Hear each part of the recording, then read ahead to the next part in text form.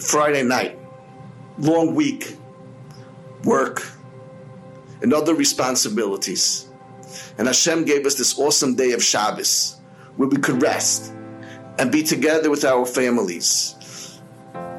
We take our kais in our hand and we raise it. And we're about to say, Vayichulu Hashemayim. What are we thinking about? What's on our minds?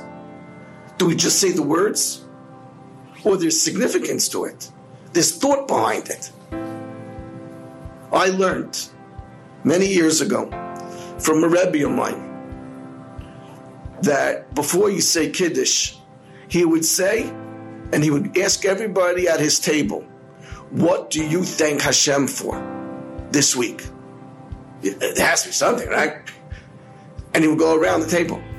And I took that upon myself with my family. We go right before Vayihir Vayivoker.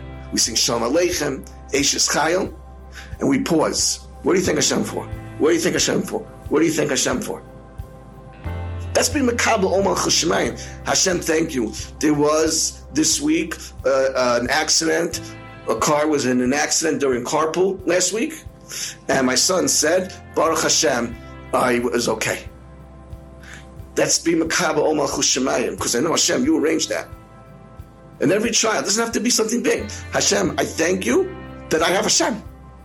That you're my Hashem. I thank you, Hashem, that I have parents.